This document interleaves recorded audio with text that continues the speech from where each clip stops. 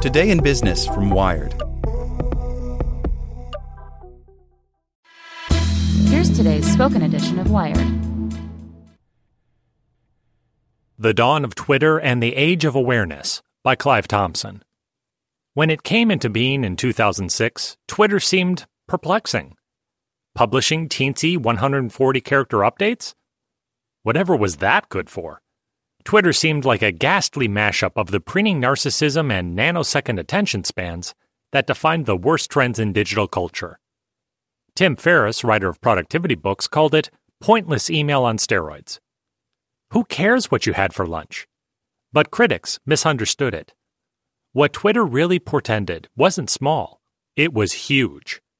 As I argued in my first ever Wired column more than a decade ago, Twitter represented a massive shift in the way we pay attention to one another. The status update took off, and we entered an era where we still inhabit, the age of awareness. Before the age of awareness, people conversed via blog posts, threads and discussion forums, email chains. You read someone's missive, pondered it, wrote back.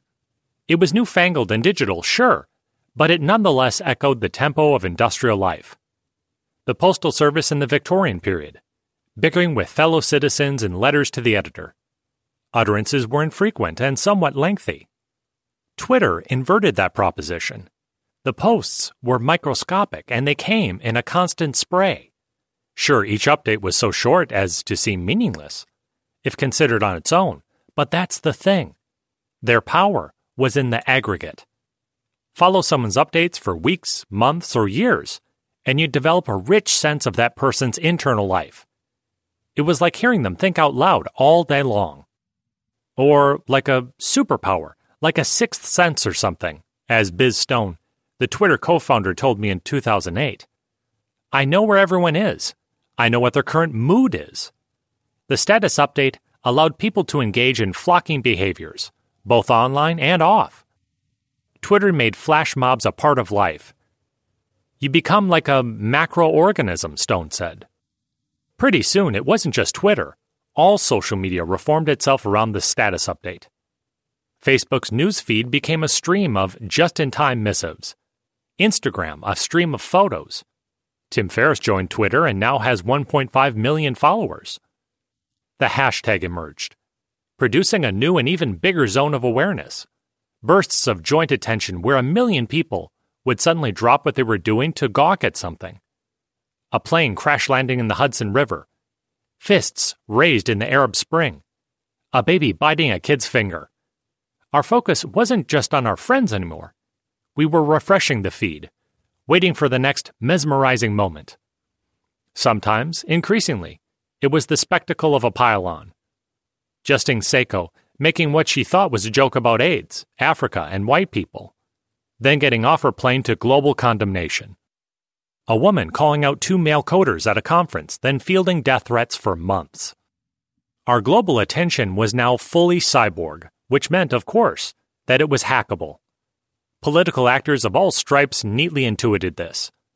From hashtag Black Lives Matter activists moved to action by Trayvon Martin's death, to hashtag Gamergate's venomous nerds dogpiling on Anita Sarkeesian. News stopped being something you looked at occasionally. It was live and interactive all day long. Something could blow up into the national consciousness at any instant. Andy Warhol's 15 minutes of fame compressed to 15 seconds. Which is really the subtlest problem of our status world. It has made us prisoners of the here and now. Status updates work on 2 levels. We get insight into individual brains over the long haul, and there's always some new piece of gossip, some OMG moment to react to. It becomes hard to look away. Harold Innis, the Canadian media theorist who laid the groundwork for Marshall McLuhan's thinking, famously predicted that modern media would make us present-minded, unable to focus on anything except what's happening right now. Bingo. President Trump, in this sense, is a leader for our times. He's a master at using a single, outrageous tweet to instantly hijack the nation's consciousness. Our new powers are almost too potent.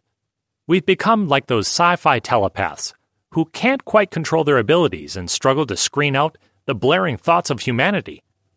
So now it's time to cope and adapt, and forge the next phase in our age of awareness. What will that be? In the short run, we're likely to see ever more AI sprayed at the problem.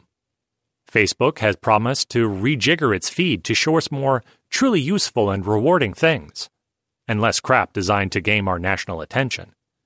This might work, but the economics make it unlikely. The social networks are making bank right now, so there's little incentive for them to seriously revamp their attentional mechanisms.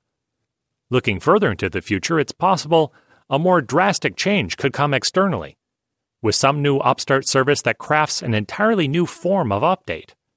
One so enticing that it kills off the tweet, the snap, the Facebook post. Though odds are Facebook would simply phagocytose such an innovation, putting us back at square one. Congressional action would compel changes to our awareness-o-sphere, but that would require, well, congressional action. Or perhaps change will come from within. Might our own appetite for endless updates wane? Could we reach some cultural saturation point where we tire of being so tightly connected and voluntarily slow down our broadcasts? It's not impossible. People like Tristan Harris and organizations like the Center for Humane Technology are talking about it. But the truth is, we remain devout users of updates because, despite their tribulations, they're so useful. They're how friends ambiently broadcast news of births and deaths and sicknesses, and coordinate support. How we discover bands and news and trivia and idiotically brilliant memes. More to the point, they feed what is human about us.